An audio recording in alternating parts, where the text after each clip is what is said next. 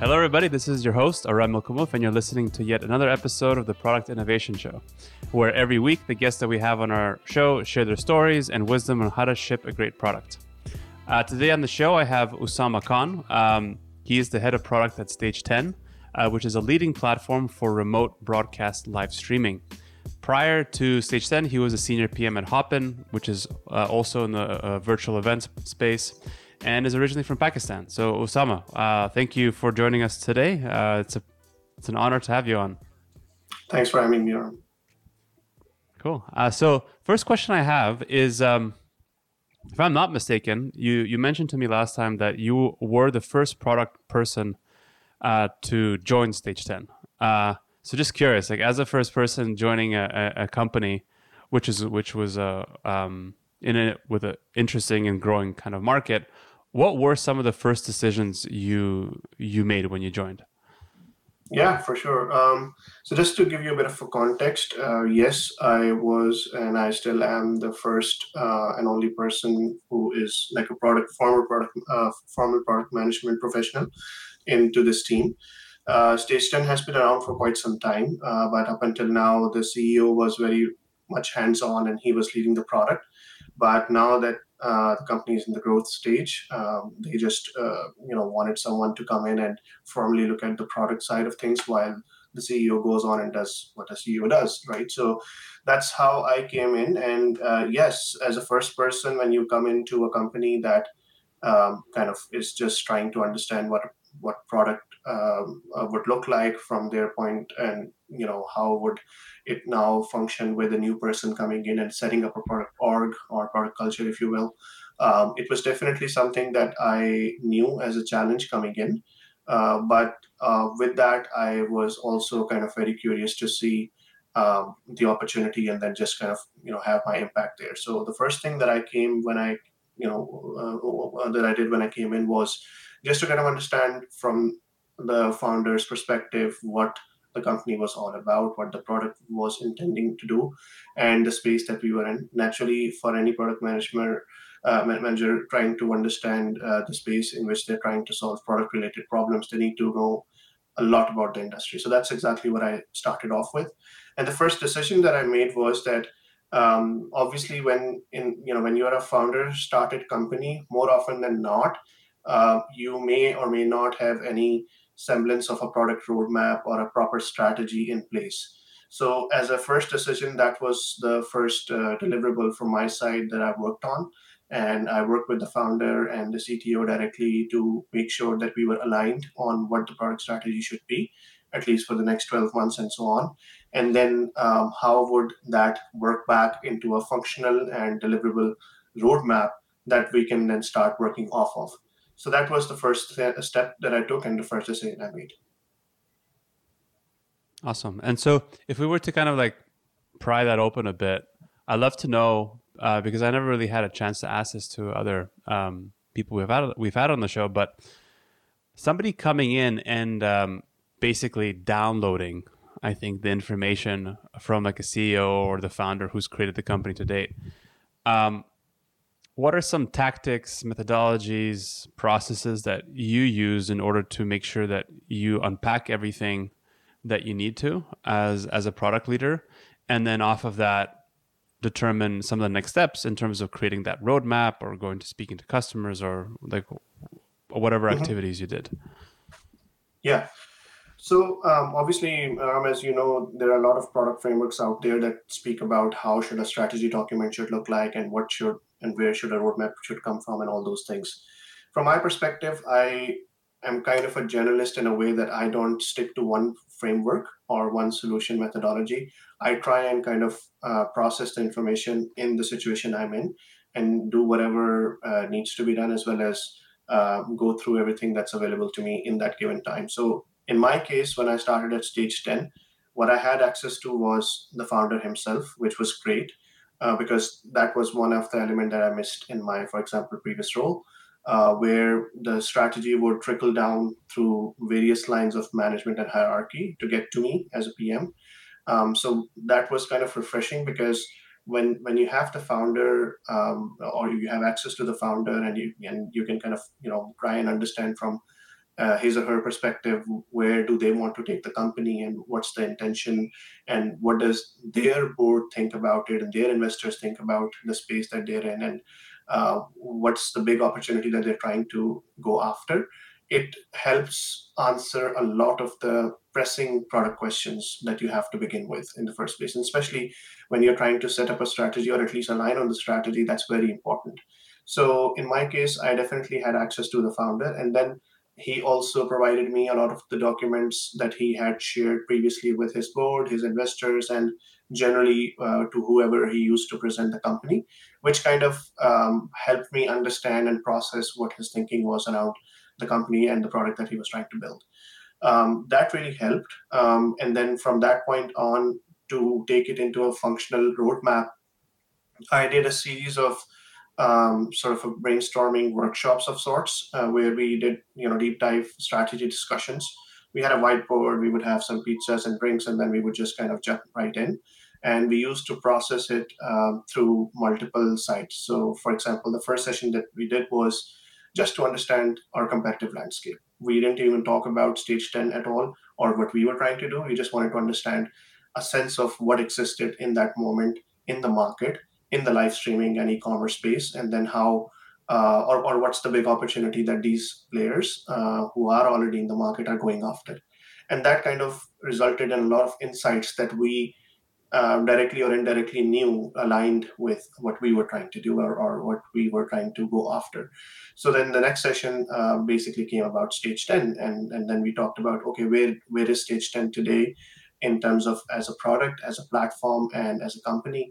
And then from that point on, we kind of just jumped into individual offerings, the market segments, the customers or the users that we were trying to go after, and then everything kind of manifested from that point on. So that was loosely my strategy or my framework basically that I worked with. But as a result Hmm. of it, the deliverable that came out was a well-defined roadmap that was looking into at least 6 months by the time we started. And we knew the big opportunity that we were trying to go after. We knew how we would be different from the other competitors, and the thing that makes us unique, makes us stage 10. So we were already kind of very curious about that. And one of the things that we were very cautious to make sure that we have as part of that strategy as well as roadmap was our values. So more often than not, as a PM, if you are joining a product area or a product itself, that and then you're in a role, or by the size of the organization, if you don't have access to the founders, it's sometimes hard to inculcate those values into your product culture as well as your product language, and the user experience it provides to the users. That was kind of a refreshing difference for me compared to how I've worked previously, because I had the founder and he made sure that our values around giving access to everyone and providing a level playing field, no matter if you're a small retailer or a big brand. We wanted to kind of make sure that everyone gets the same tools and the same amount of potential to kind of grow their audience, monetize their audience, and go live essentially with the top notch quality that we can offer as a platform. So that, right, kind of really spoke well, because then our product features, or the roadmap items that we were building were kind of already having that thought process into it. So even the high level requirements were speaking about, okay, this would serve this type of user, but that type of user and that type of user, which from a sense of execution makes things difficult, because now you have to cater to multiple use cases through the same feature, which makes it hard for you to execute upon. But that being said, that was one of the values we wanted to have. So that's basically the benefit of how being very close to the founder and working on the product strategy and roadmap document helped me in kind of executing on it, and driving that thought process forward. Okay, awesome. And how long? I mean, uh, you started off kind of alone as being like the first person on the product team. What was the hardest part of doing it alone? Maybe if I was to ask it maybe a different way. Because I'm sure if there's a support team around you and you're working directly with the founders, there could be some challenges around doing it all alone. And then at what point did you then start bringing people on to support you? Yeah, so I think one of the situations that I was in was that, and understanding with which I was brought on was that we have to build a roadmap and a product vision that can then eventually be sold to investors to generate more funding. So we were already like we are still in the process of raising funds, and we wanted to kind of be in a space where we could raise funds for our growth stage. We knew that we had perfected our MVP. By the time I walked in, the MVP was already there. It was functional. It did what it was supposed to do. But now it was about making that into a formal product, and a modern technology company that can now serve SaaS users as well as enterprise users the same way, or at least in a top quality level. And then from that point on, kind of just sell that vision to the investors, raise some funds, and then grow the team. So with that thought in mind, obviously, as I said, the first deliverable was to kind of come up with that strategy and methodology as well as the roadmap. The hardest part for me was to introduce this product thinking across the board, because as I said, I was the first person into the team, and there was no formal product person before. And the CEO, while he's great at kind of coming up with the product vision and all those things that come with it. um, as a startup founder, you have a lot of hats to wear, and more often than not, you're not really Mm. concerned about having that proper product thinking in everything that you're doing. It's much more about kind of creating a vision and then aligning everyone behind that vision, and then expecting that the team around you would kind of live up to that. So for me, it was kind of coming into that. Um, and then sort of disrupting that, where here's a new person coming in. He's now introducing the whole concepts of product requirements documents, or pitch documents as we used to call it, and then going through the cycle of defining those requirements, working with the designers, working with the stakeholders, and why stakeholders feedback matters. All of those formal product management concepts that need to be in order to make a successful product, I had to introduce and then speak to, which was obviously, in an environment or in a culture that does not exist. It would obviously meet somewhat of a skepticism, or some concern around why are we doing it this way, and why can we not do it the old fashioned way, and all those things. So I had to rally through that, and convince them that there is value in doing so. And the approach that I took was, let's just deliver some features using this new way of working, and see how that functions. And immediately, when we started shipping out some of the features that had that thought process built into it, our support team got a lot more constructive feedback, as opposed to issues around this does not work the way it's supposed to, and all those things which were coming in before. So as engineers and developers and everyone around the company was able to see the value of this thought process kind of early on when you're building the feature, they were able to understand the importance of why things need to be done this way. And then it also became a lot more predictable for us to kind of define those next set of requirements while the team executes on the things that are already there in the queue, and then kind of going that way. And in terms of building the team, yes, I was the only person when I came in, but then I worked through the product designer on the team, as well as for product marketing, I was working with the head of marketing and all those people. And while we started off as one person department, so to speak, those teams have grown, including mine. So I now have two designers on the team, and then I'm kind of trying to deliver features through that. And like I said, we are in the process of raising funds, and the next thing that we have on the horizon is to kind of grow the team as soon as we lock into funding. Okay. Okay. And if you were to go back in time with everything that you just explained to me, is there anything that you would do differently? Yeah, I think with every product experience, there's a lot of learnings. You definitely tend to get things sometimes wrong, and I feel you cannot ship a great product if you're not learning from those mistakes. Plus the fact if you're not even making mistakes. So instead of kind of playing it very safe, where you're just making marginal improvements on your current set of features and not knowing if they work or not, it's actually much more beneficial for you to ship and ship fast and then fail fast sort of a mindset. So that's the mindset I have. That's what I've seen work for me in the past as well. So that's the approach that I adopted here. But with that, yes, there is a lot of learnings that I've kind of looking back, I know that for example, one of the features that we shipped, which was around um, you know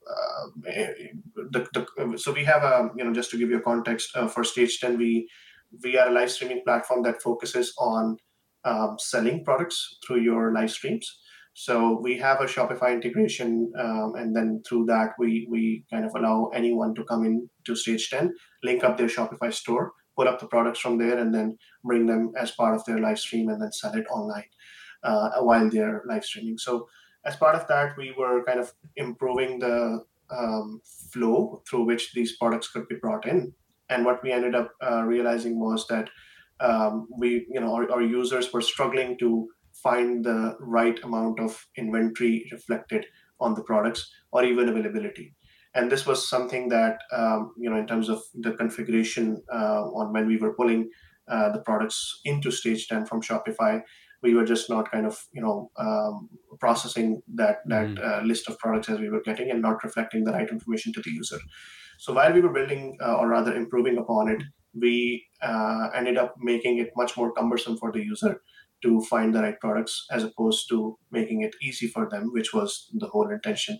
But had we not done that, we wouldn't have solved the problem of having our stock always unavailable and those products not showing up as you go live. So that was the main issue that we were trying to solve. But then as a result of it, we ended up creating another issue, which was still giving wrong information around inventory levels, and that kind of confusing or throwing off the user because they would see one inventory level reflected on one place and another at another. So that was the next problem that we identified, but we shipped out a fix afterwards and then kind of made things better that way. But the point is, when you make mistakes, you learn from them, and if you are willing to, and as a product organization you should be on the lookout for these issues and fix them right away, you often find success Mm-hmm. and are able to retain your customers. I can speak from my past experience as well at places where we were not able to swiftly accommodate our users' feedback or some of the concerns they had around some of the features, and then we lost those big accounts as a company, and that was a huge loss to the business. So um, that's the job of the product manager, or any person who's kind of leading the product. No matter how big or small your feature is, if you're not iterating constantly on what you have built and not constantly improving it, and you think that whatever version you've shipped out is the best one because that's what the users use and that's how it should be, you would more often than not lose a lot of users if you're not looking into their problems and not solving them as they occur, because you wouldn't know when you're shipping out the first version of the feature or even the 10th version of the feature if that's what your users want or if that's what they need or if that's the magic bullet that will solve all their problems relating to that product area or not, unless and until you speak to them. And that was a culture that I kind of tried my best to set up in terms of getting feedback from the users, using certain metrics to really understand user churn rate and behavior around the product features that we were shipping, and that helped in making an informed decision about where the problem was and then preempting it through the development team to fix those issues. Okay. All right. Let me jump into another tangent here.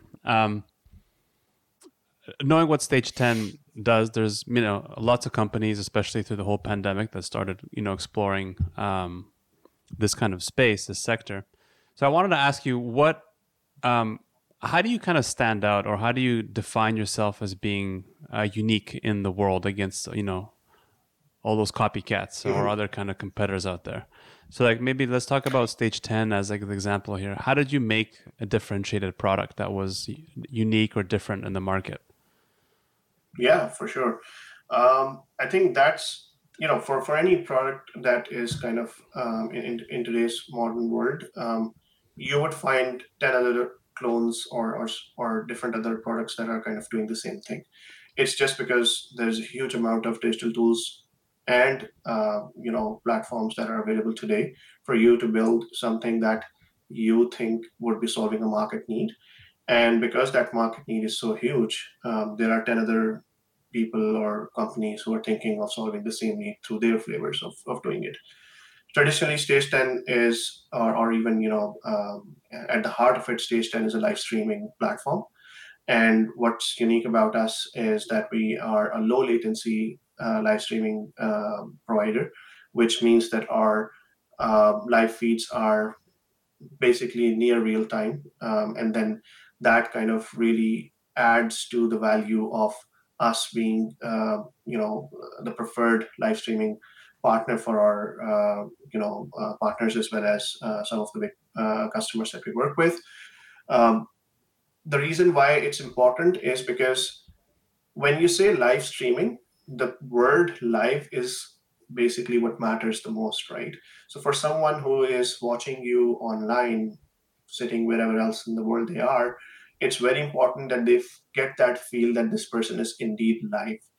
And more often than not, the live streaming solutions that we've seen on the market tend to have a delay of a few seconds at the very least.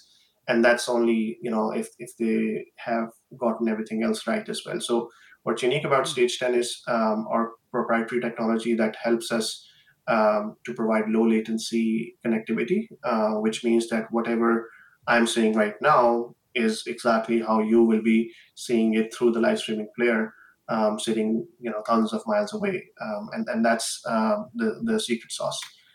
But that being said, there are a lot of live streaming players out there on the market, and during the pandemic, we saw a whole bunch of these solutions come to market, and everyone was trying to address this market where everyone was working from home. There was no other way for them to connect, and live streaming or live video broadcasting was the only way that they could see some face time with their friends or colleagues or whoever else they wanted to connect with. So for us to be unique in the space we wanted to be in, we had to look at it not from a live streaming angle, but rather a slightly different angle, which gives the opportunity for these live streaming creators to monetize their live streams. Now we've talked, or we've seen the YouTubes of the world where you could just update or upload your content and then even go live and then have that content kind of live on there and then monetize it through ads. But we were trying to do things slightly differently, where we wanted to combine two big markets and two big industries together, which was live streaming and e-commerce. So that's how we ended up partnering up with Shopify, where we now can kind of hook up to any Stage 10 user can hook up to any of their Shopify stores and pull up the products and then make them available to be sold as part of their live stream. Now, what's unique about that is because Facebook and Instagram were kind of the first solutions that introduced this, and this basically came through influencer marketing and whatnot, where they had to provide those tools to those influencers to introduce those products. But what's different about Stage 10 over those products is that those products are actually showing up as part of or right underneath your live streaming player. But if I, as a user or viewer, want to make a purchase, I have to step out of that live streaming environment and go on and explore the product separately in order to really go on and complete that transaction.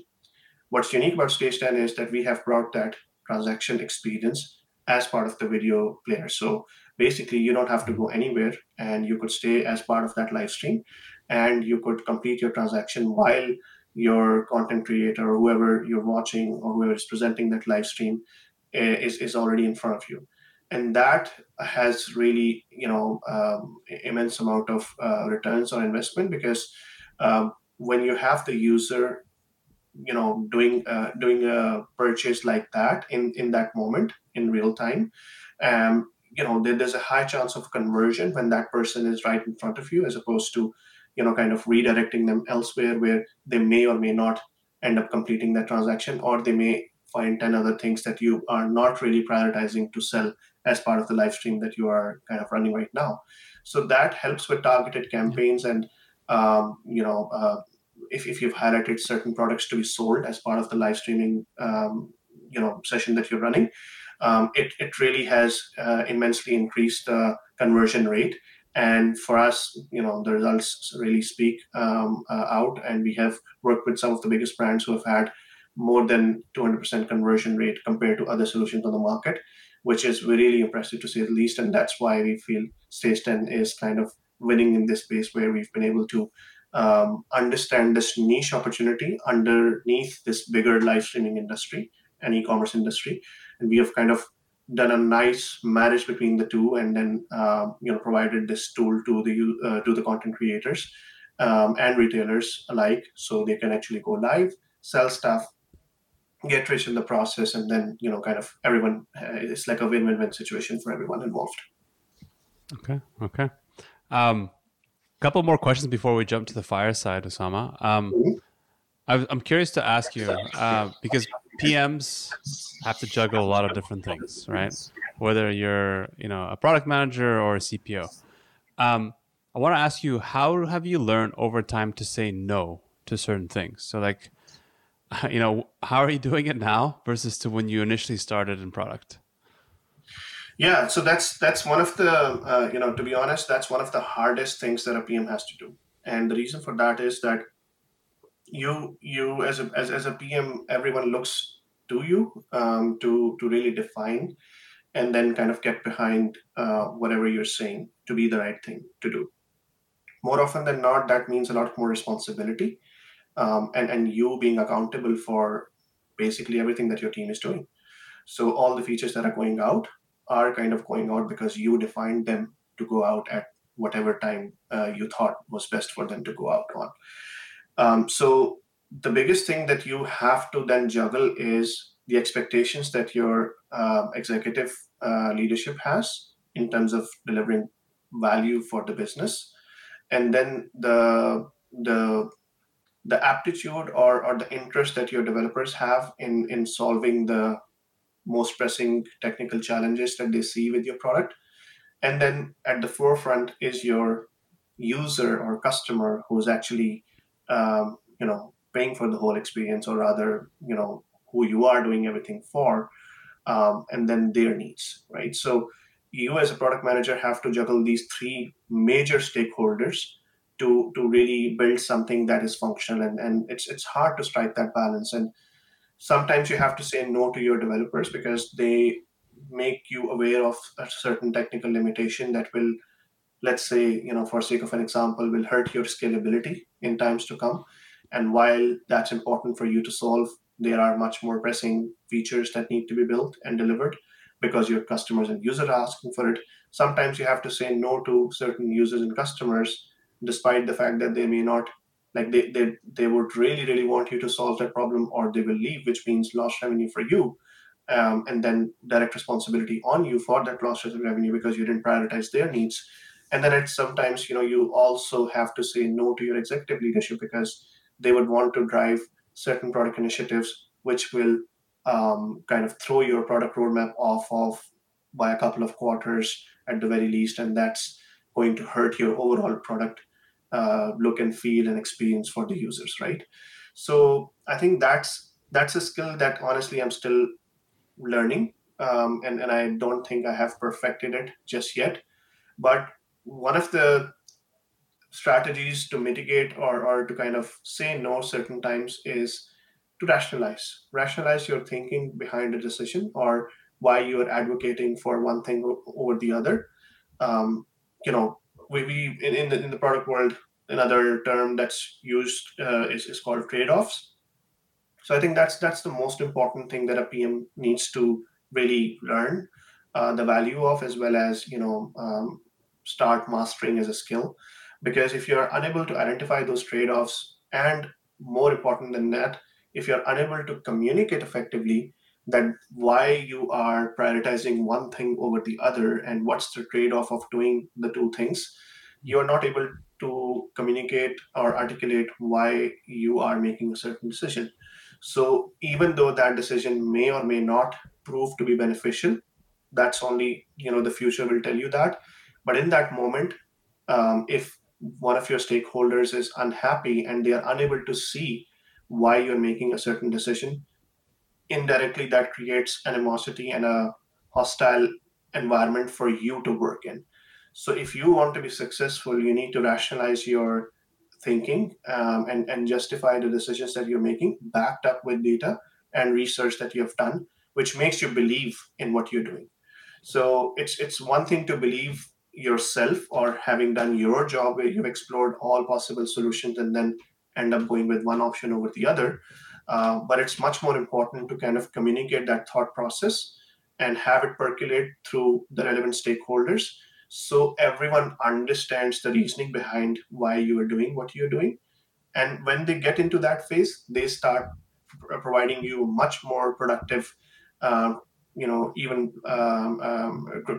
critique or advice or suggestions that make you deliver the best work that you can. I can quote you a few examples from my past experience where I was trying to deliver a feature over the other, and while I rationalized my understanding of, or my reasoning behind why I was thinking that to be the way the company goes, unless and until I was able to convince them, I wasn't able to have the feedback that really made an impact. Yes, I was delivering a feature, and that feature would improve the life of my users, but that wasn't, going to cut it. I wasn't going to delight my customers if I did not receive the feedback from my relevant stakeholders at the right time when I was building that first iteration of that feature. So, as an example, at Stage 10, we work with our own in-house production team, and that production team kind of produces the content for some of our big enterprise customers in partnership with them. So the type of content that they want to throw up, or churn out through Stage 10, and the products they want to sell, our production team kind of goes in and works with them to kind of put it together and then run a good show. So one time I was kind of building a feature where I had a solution in my mind where I thought it would work this way, and all our users will kind of go on and get the value that they were supposed to. But my head of production reached out to me and then asked me, what's happening about this feature, and why are we doing this over that? And I explained my justification and reasoning.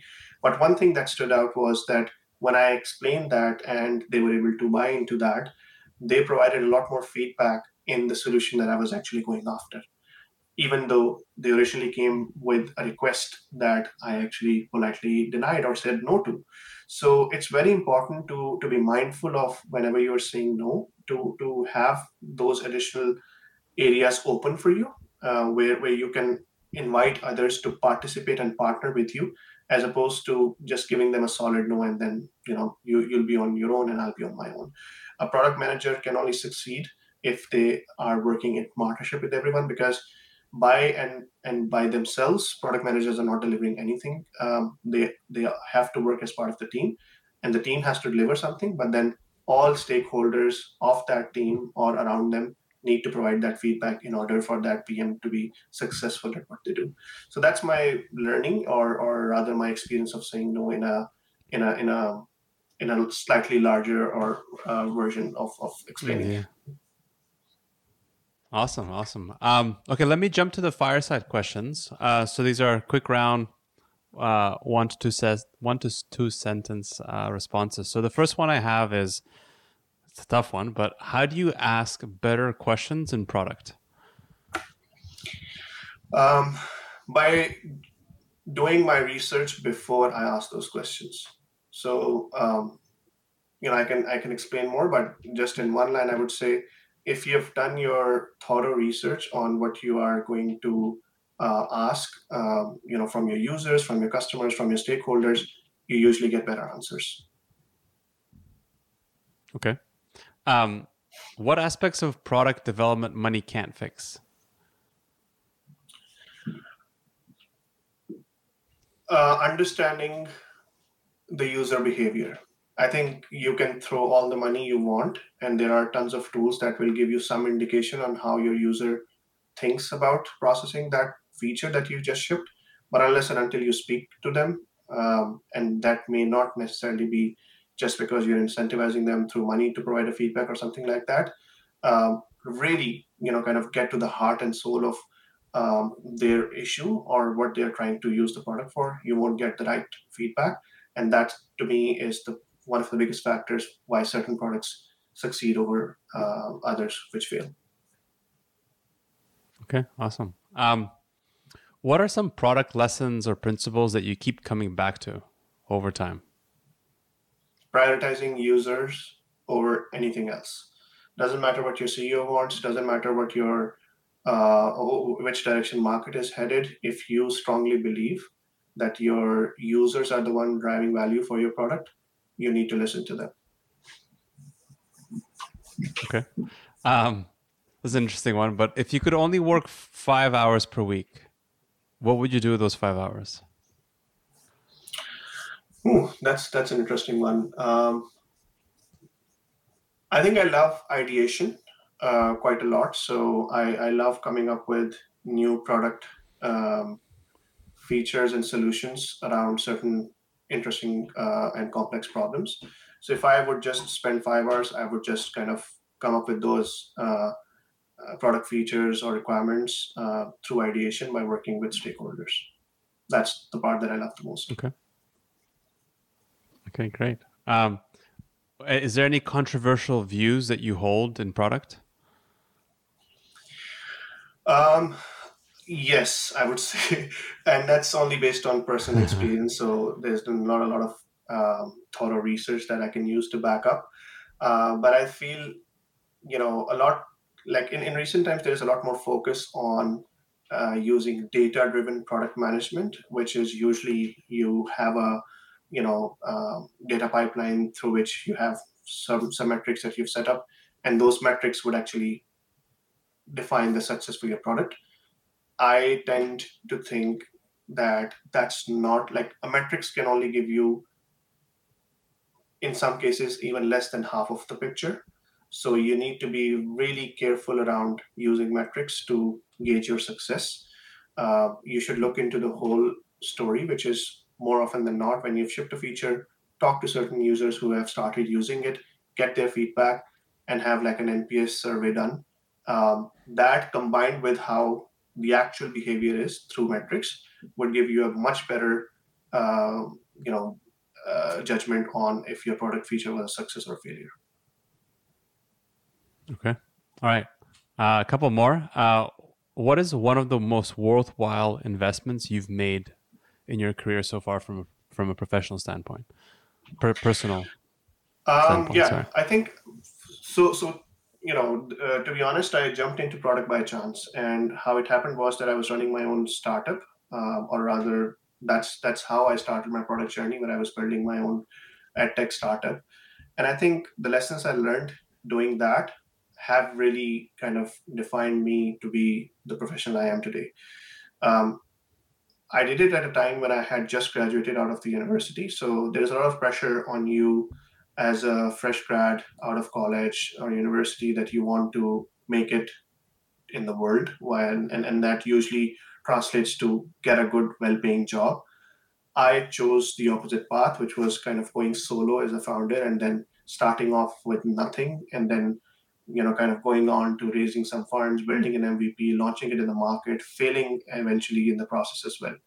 But the immense amount of learning that I've had has shaped me to be the person I am today, both in my personal and professional lives, which is why I think that has been the most worthwhile investment at the right time. Had I done a startup today, I'm much more wiser, and then I can, I can still make mistakes, but I would do it in a much more cautious way.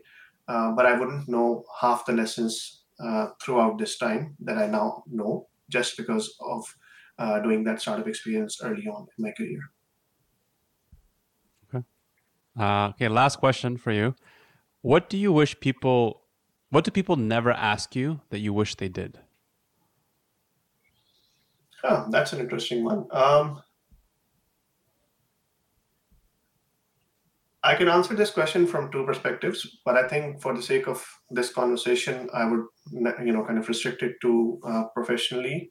Um, from a product perspective, I think usually product managers are quite misunderstood in at least some of the places where I've worked at. And then they are not, or their views are not kind of given a lot more importance if it's not really, if you don't make a convincing case for yourself. So like I said before, you have to definitely convince your stakeholders on the decisions that you're making. But what I feel, a lot of people don't really ask those PMs, even though while they're going through those requirements and everything else that a product manager kind of shares with them, is the actual value the PM is willing to create for the company while doing this. They would still go on and ask, okay, why are you doing this, and why do you think this is important for the user, and all those things. But they don't really ask you as a PM, why do you think this is an important investment for the company to make at this time, given everything. And I think as a PM, that's usually at the crux of every product feature that you're building. So in my experience, at least, that's what I do. I try and, um, the company that I'm working for expects me to deliver value for it. Yes, I need to make the best product experience for its users, but eventually, if you look at it this way, that user value that needs to be driven from that PM will eventually help the business anyway. But then what does the PM have in mind when they are shipping out a feature, or are defining requirements for a feature that will eventually add value to the business overall, is a question that is usually ignored, and is somehow expected that because this new feature or this new shiny thing has been shipped, magically everything will start working, or it will start producing results immediately. More often than not, a PM is usually playing the long game, and that's a thought process that needs to be reflected in what they're doing. And a lot more people need to ask about it so that they can get behind it and expect much more realistic results from a PM, as opposed to just those metrics and those indications and those KPIs that this PM is hired to deliver on. I think that's a great answer and a great way to wrap up the episode. So thank you so much, Usama, for coming on, sharing your wisdom. I think you could go on, and there's so much in you there. So thank you. And to all of our listeners for tuning in and supporting the show.